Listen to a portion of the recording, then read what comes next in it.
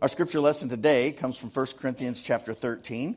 Many of you all may have heard this at a wedding ceremony, but Paul wrote it for all of us, for people living in community, not just for a couple. So with that in mind, let's share in God's good word together. Love is patient. Love is kind. Love is not envious or boastful or arrogant or rude. It does not insist on its own way. It is not irritable or resentful. It does not rejoice in wrongdoing, but rejoices in the truth. It bears all things, believes all things, hopes all things, endures all things. Love never ends. This is the word of the Lord. Thanks be to God. Amen. Please be seated. 30 years ago, I went to seminary, theological school at Southern Methodist University. I love the campus. It's a beautiful place. You have the live oaks everywhere, and you can kind of see all the planes come in, and they fly into Love Field. And if you look very closely, you can see where I work. So I would go to school around here, and then I would walk to work right there. That's Highland Park United Methodist Church. If you zoom in a little bit, it looks like this. It was kind of the best of all worlds. I lived on campus, and we could go to school, we could go to work.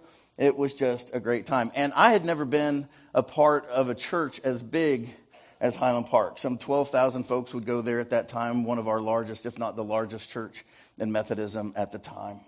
It was my job to bring in guests into the church. They called me the minister to visitors. It just so happened that we had about 750 families visit every week. That was a lot of phone calls, a lot of follow-up.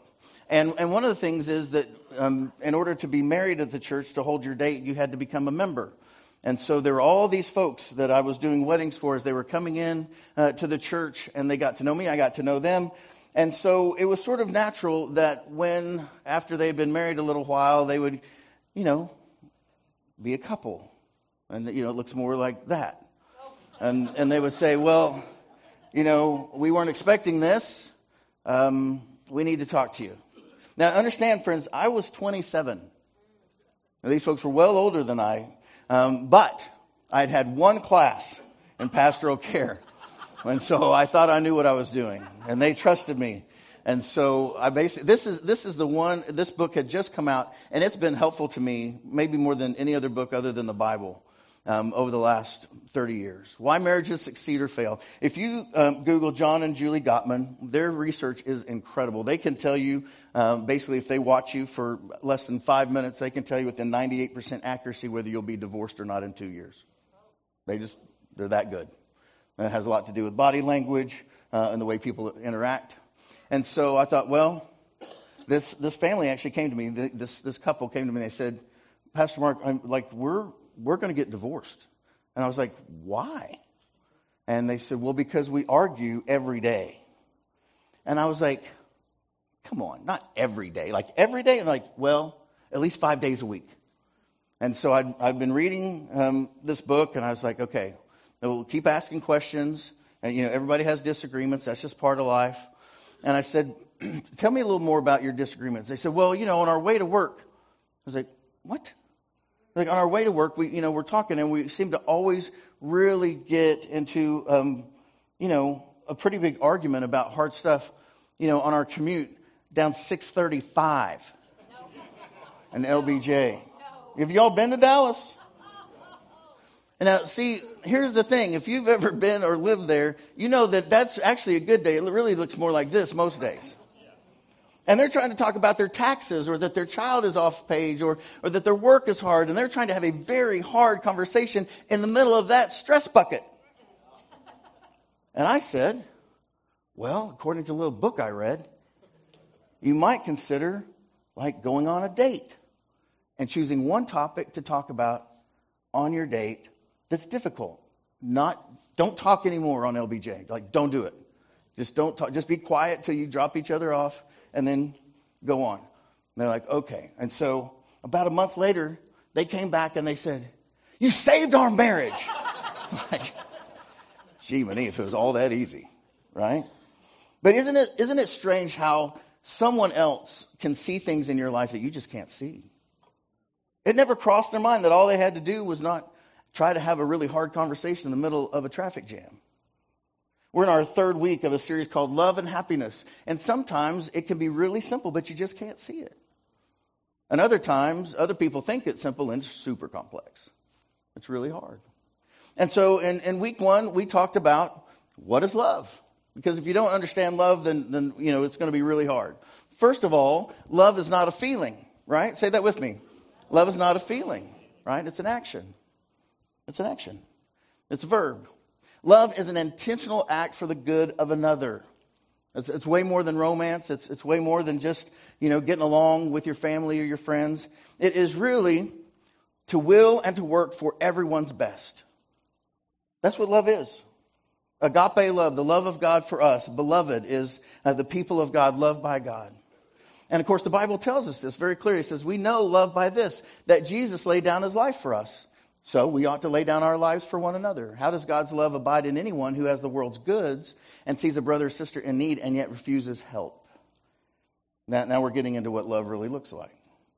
Little children, let us not love in word or speech, but in, say it with me, truth and action. Truth and action, right? And why is that so important? Because you can't get traction without action, right? You just can't. Say that with me. You can't get traction without action, right? So if you want a better relationship, you got to work at it. It takes time and intentionality. And so the very first act of love is what? Giving attention. And so last week we tried this a little bit, like, oh, I see you. Hi. And so you're making eye contact and you're actually saying hello. You're recognizing God in another person. It's one of the most important things in the world. You can't develop a relationship if you don't ever see people around you. So that was week 1. Week 2 is this: how to live a happier life. Now that we know what love is, then we can get on to this. Well, to be happier, we love God and love others. Those are the 2 commandments, right? That's what Jesus says. This is life. That's it. Love God, love others. It's very simple. It can be really hard to do, right? And the reason this is so important, there's lots of reasons. One, it's the right thing to do. But beyond that, relationships are the most important thing in our life in terms of our happiness. And it's also the thing we struggle with most, right? I'm kind of hesitant to do this, but anybody in the room, every single relationship you have, perfect? And I want to meet you, right? No, relationships can be tough. And not only does it have to do with our happiness, it actually has to do with our health. Relationships protect our health as well as our happiness. Dr. Waldinger did an amazing study as a part of a study that's gone on roughly 80 years now. And he talks about the dangers of loneliness. The dangers of loneliness. You may not know this, but loneliness is more dangerous than diabetes, obesity, or smoking 14 cigarettes a day. And you say, well, that's a weird number. Well, yeah, because it's equated with 15 cigarettes a day, right? Just to be lonely is the same as any of these life-threatening situations. And so if you want to have a happier life, it's really very simple. Treat other people better. The better you treat others, the happier you become.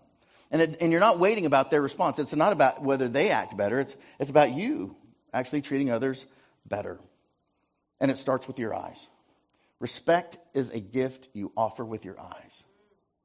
From the very moment you see somebody for the first time. And that's why last week I was trying to help us, see someone, hold eye contact, give them a smile. And if you know their name, say their name. It's respect. Simply respect every person, because every person you see is worthy of your respect because they are created in the image of God. They are a child of God. And if you're a follower of God, they're a brother or sister of yours. So we are to respect them and to bless them and to help them when they have needs.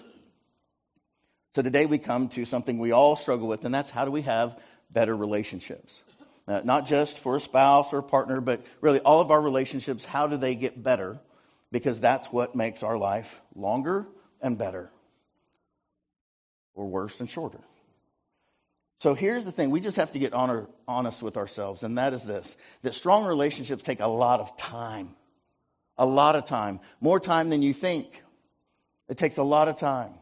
Arthur Brooks puts it pretty bluntly. He says, the love you want in your life, it's not going to make itself happen. It's just not. You say that this relationship is important to me, you have to invest your time. And one of the things that I would like to remind myself, and maybe you can overhear it, is that today's decisions have implications for tomorrow's realities. What you do today becomes your history. And it helps develop what you're going to do in the future. And so, in my mind, there at times, there are people that I would like to connect with, or I'd like, I should really reconnect with this person from high school or college or whatever it is. And I'll think, yeah, but I've got this right here that's really urgent to do. I'll catch them next time. Next time they're in town. Or next time they reach out. Or next Christmas. Or have you done that? And then that next time comes and you don't do that then. And yes, you moved up in your work a little bit, but you find yourself with fewer and fewer relationships. And part of that is because it really does take a lot of time. And our lives are going at such a fast pace, we don't even know how to do it. We don't even see people doing it. We don't know how to do that. So let me just kind of let's set us down for a second and say, okay, well, what does it take actually? What does it take? Well, it takes 60 hours even to make a casual friend. Somebody where you just know their name, right? 60 hours, that's a lot of time. But if you want to go from a casual friend to an actual friend, a real friend, not only do you have to invest the first 60 hours, but then you have to invest another 100 hours to go from a casual friend to a friend. That's roughly how long it takes to get to know someone well enough for them to know you, you to know them, and for them to be there for you. And then if you really want a best friend, right? I mean, I hear people say that all the time. I've got acquaintances, but I just want a best friend, or I want a really close relationship. Well, I kind of have to ask you, do you? Because after the first 160 hours, that's going to take more than 200 more hours to become a closer best friend. That's 8.3 days. Solid. I mean, when's the last time you spent 8.3 days with anybody straight up? Right? I mean, this is hard to do. Just in the resource of time alone. And around here, I mean, this is what I think. I think I even know this. Most people in the room don't struggle so much with money. We do struggle with money some, but in this room, your real struggle is with time. You just don't have time for everything you want to do or you think is important to you. You just don't have it. So you have to choose. And the wise person is going to choose to invest in their relationships because that's the only thing that matters. It's the only thing that lasts into eternity. You say, well, how could we possibly do this? Well, some of you know. Some of you have done it with me. It's called camp, right? And so this is our youth group. But if you look, what you'll see are little biddies, 4, 5, 6, 7, and then back behind them, 8, 9, 10, 11, 12. Behind them are junior high, senior high kids, college kids helping, adults helping. And we spent 4.5 days together, just straight, just being together. That was kind of fun, wasn't it? It was a good week, right? But it takes time. And so sometimes people who are new to the church will say, well, I want my son or my daughter, my friends, kids, I want them to get involved in youth group. To which I always say, then get them to camp. Or get them to 30-hour famine. Or get them to winter retreat. Because until they have collective memory with the other kids, that's going to be hard to connect. Because it just takes time. I mean, imagine if you went to a meeting for 30 minutes or 45 minutes on a Sunday and you left and your friend said, well, are those your friends now? Well, no, of course not. It takes what? Say, time. Time, it does. Now, I think it's getting harder, largely because of our smartphones, largely because of the pace of life. Bob Goff, many of you know, he's an author that I love. He says, don't let distraction steal you away from the people you love. I mean, how many times have you gone home and, you think, I'm exhausted, or I want to spend time with the kids, or I want to spend time with my spouse, and you're thinking that the whole time you're scrolling. Like, I should really do that. You even come across memes that say, spend more time with your kids. Yeah, I should do that. Mm-hmm. And your kids are across the room, right? So, again, strong relationships take a lot of what? Time. And we can get distracted away from that more easily today than maybe ever. Now, we're going to move into something else that do not nudge your neighbor when I show you this slide. But strong relationships take a lot of idiot compassion. They just do. That's actually a Buddhist term. But what psychologists call unconditional positive regard. And if we're going to really get better at our relationships, we just have to own the fact that the people we love are going to do stupid stuff. They're not going to do things that are just kind of off. They're going to do stuff that's completely out of bounds stupid. Finally, at some point in their life, may not be today, may not be tomorrow, but before they die, they'll have at least one stupid episode. And you're going to have to decide, am I going to have compassion for that? Am I going to forgive that? Am I going to still be in relationship with that? Because here's the thing, your day's coming. Right? Because if everybody has that moment, then that's going to be you too at some point. Which might be why Jesus teaches something like this. In the Sermon on the Mount, he says this, which is super important. Don't judge. Why? So that you may not be judged. For with the judgment you make, you will be judged. And the measure you give will be the measure you get. And he says, well, so why do you see the speck in your neighbor's eye, but do not notice the log in your own eye? He says, or how can you say to your neighbor, let me take the speck out of your eye while the log is still in your own? You hypocrite. First, take the log out of your own eye, and then you will see clearly take the speck out of your neighbor's eye. Jesus is kind of making fun of us at that point. He's like, this is the way it is.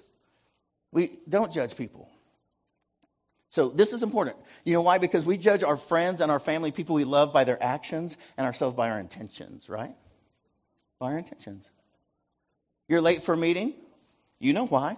There was a train. The train runs the same time every day, friends. Right? And you know that if it's them, but if it's you, it's like, oh, no. I was having a hard time today. Whatever it is. We judge others by their actions and ourselves by our intentions. That's just how we're made. So, when it comes to these things, sometimes I'll do premarital counseling, and sometimes I'll do like other kind of counseling. And one of the core things that happens is that somebody finally says, well, I just thought he would get better. Or I thought he would get over this. Or that this would change. Friends, did you know that no one has marital problems? No one. No one in this room has or will ever have marital problems. What you have is personal problems that you bring into the marriage. Is that not true? Yeah. You bring yourself into the marriage, and whatever is there is there. The number one indicator of a long-lasting marriage is two perfect people. Good luck. Right? I mean, the healthier you are, the less you have to work with. So the only person you can change, friends, is you. And even with that, the success rate is pretty low. I mean, think about this in your own life. Just raise your hands. How many of you are just killing your New Year's resolution still? Right? Thank you. Well, we got one out of 200 people. Like 0.5%. Right? I mean, I've known people, I'll talk about myself. You know, my goal weight is what my fat weight used to be. Right? I mean, I'm still working on it. Right? And then I expect you to change on something that I think should be pretty easy for you to change. When I know good and well there are things in my life I really struggle to change. So, one of the things the wise person will know is that it's not so much what to do as it is who to be. Because your what to do is going to change in every season of your life. In any situation, it's about your character, friends. We talk about this each and every week in some way. It's always going to be about your character. God's always going to look at your heart. He's always going to know the truth about you. There's nothing you can do to make him love you more, love you less.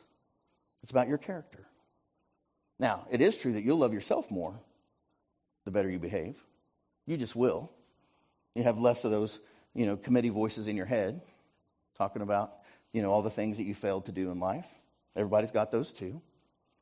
But a spiritual director that I've come to respect named Jan Johnson, she writes it like this in terms of our spiritual life. She says, God often does not tell us which way to go or what to do, but what to be. Full of love and integrity. That's who we are to be, to love God, love others. That's who we are to be. And that's what's most important about you. And so often I'll have people, they really are struggling with, should I take this job or that job? And as lovingly as I can say it, is it doesn't matter. Not ultimately.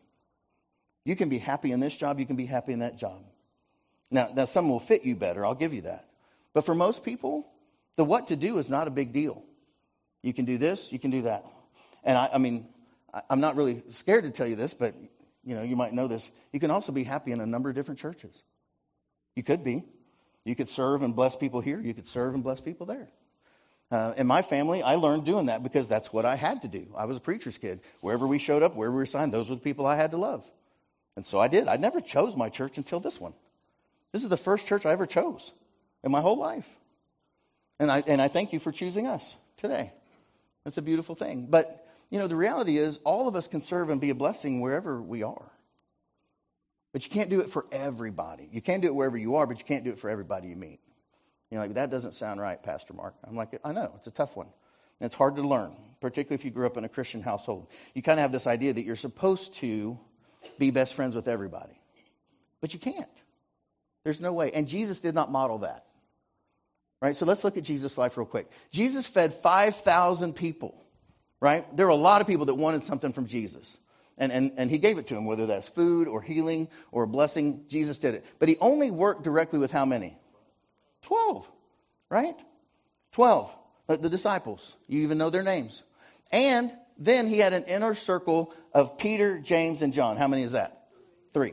That's it. Jesus had 3 close friends. That's it. Just 3. So it's kind of like at Christmas. If you give more than 3 gifts, you're doing more than Jesus got. And if you have more than 3 really close friends, you're probably doing better than Jesus did. And you might ask yourself the question like, are those real relationships? Because you only have so much what? Time. You only have so much time. You can only be really invested in so many relationships. And if you're married and you have kids, it ought to be them first, right? At least until they get out of the house. And then you hope they come home every once in a while, right? So here's the thing. You can be kind, but you can't be close with everyone. You can be kind, but you can't be close with everyone. And Jesus doesn't expect you to be. And he wasn't himself. Paul writes about that we all have these different relationships in our lives. In Romans 12, he says, for as in one body we have many members, and not all the members have the same function. So we who are many are one body in Christ, and individually we're members of one another. We have gifts that differ according to the grace given to us.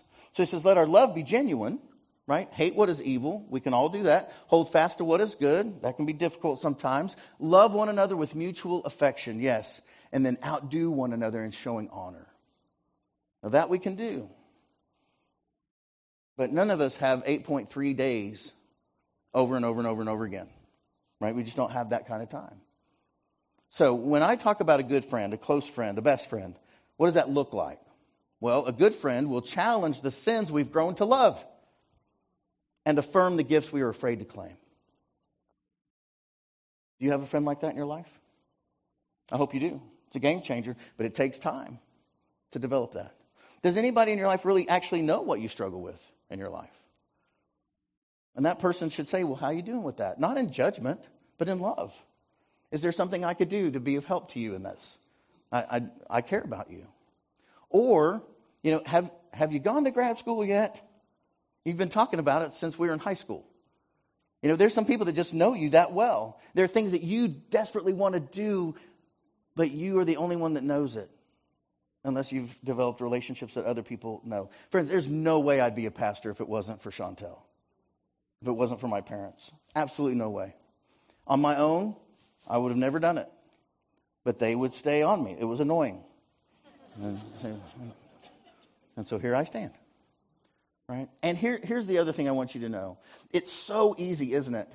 To come to church or go to someone's home and you talk on your way home and you're like, you know what you're thinking. You're like, you should be more like them. Right? Not I should be more like them. It's like you should be more like them.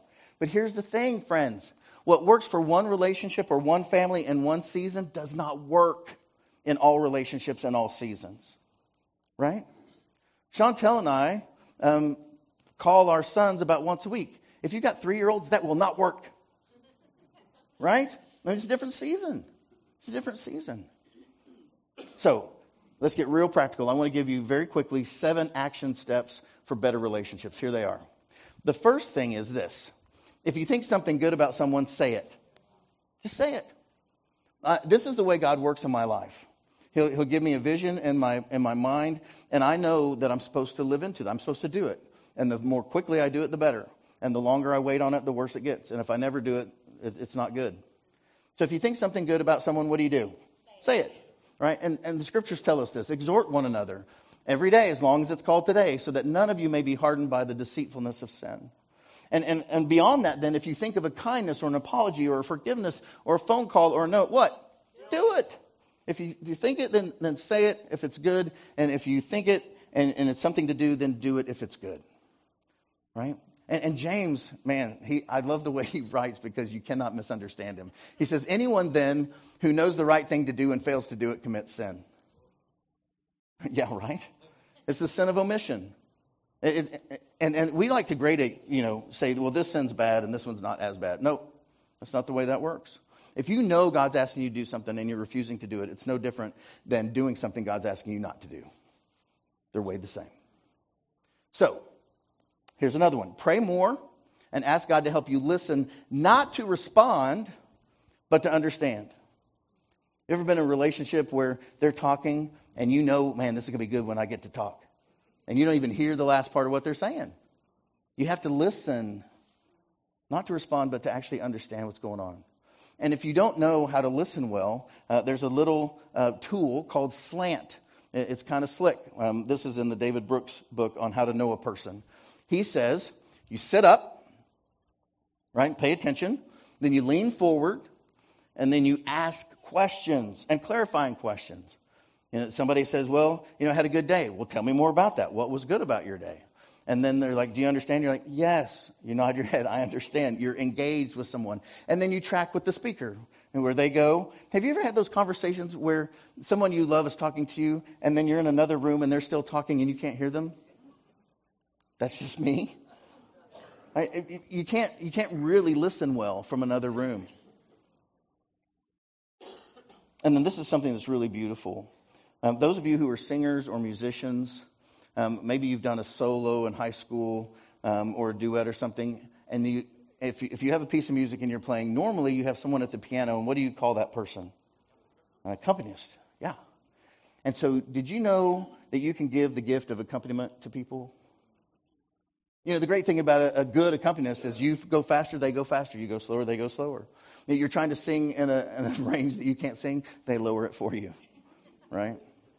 So friends, you can give the gift of accompaniment. It's another centered way of moving through life. Basically, it's the people in the Bible, like Ruth, that says, wherever you go, I'll go. Whatever land will be my land. I'm with you. I'll go as fast as you need to go. I'll be as slow as you need to go. And friends, that's what love looks like, isn't it?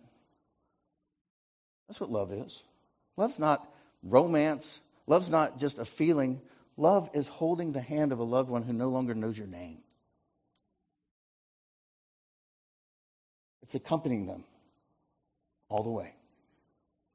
In Colossians, the beautiful scripture says, as God's chosen ones, holy and beloved, clothe yourselves with compassion, kindness, humility, meekness, patience. Bear with one another, and if anyone has a complaint against another, fix it. Right? That's what he's saying. Forgive each other just as the Lord has forgiven you. You also must forgive. And above all, clothe yourselves with love. Being there, accompanying people where they are. It binds everything together in perfect harmony.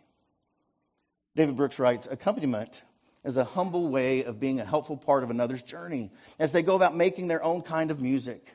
The accompanist is not controlling the journey, but neither is she a passive bystander. You're involved all the way. Now, on Wednesdays, you all know that we run through these sermons and try to make them better. And we had a pretty good discussion back and forth about whether I should show you this next one. Because it seems extreme, but it is what is truly recommended. And that is, tonight, before you go to bed, maybe this afternoon, take 30 minutes. I would love to say take a minute or take 5 minutes. Because I know some of you have already rolled your eyes in your own head like, who's got 30 minutes? What do relationships take? Time. So take 30 minutes tonight and make a gratitude list of people and why you're grateful for them. Think about it. And maybe the Lord will even have you tell them sometime. You don't have to. You'll feel better just knowing these people are in your life and what you love about them. And then this week, spend less time focused on yourself and what others think about you. And practice an outward focus on life. By the way, when you check your Instagram account to see how many people are liking or following you, that's focusing on yourself. And it makes you miserable. Doesn't it? It does. Again, Brooks would say, at the deepest level, if we're going to know people, we are all equal on the level of our souls. If you see the people you meet as precious souls, you will probably end up treating them well. Right? If you see Jesus in the person across from you, you will treat them better than if you don't. So last week, I asked you to do this. When you are within eye contact of someone, look at them and what? Smile. Yeah.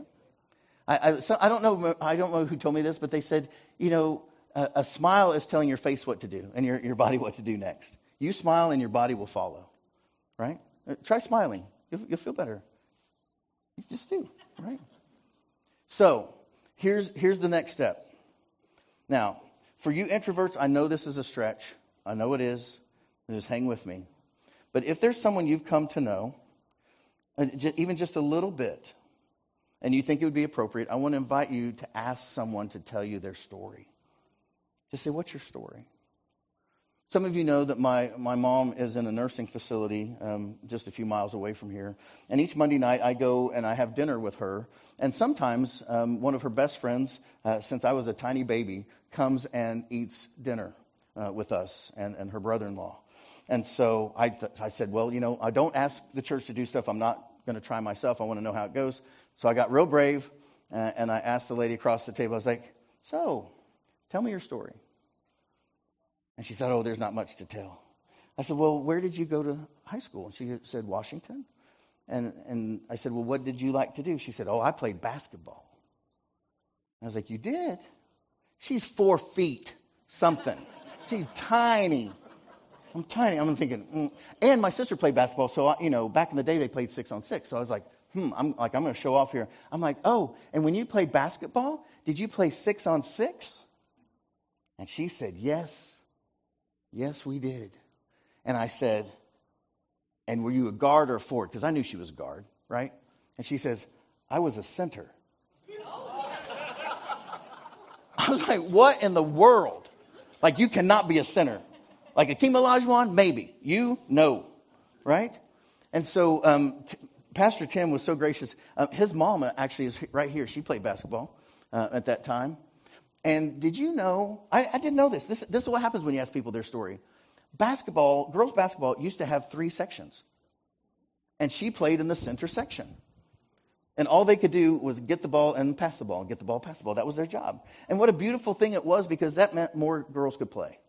It involved more people. You can't shoot, doesn't matter. Can't guard, doesn't matter. Just pass. It was great.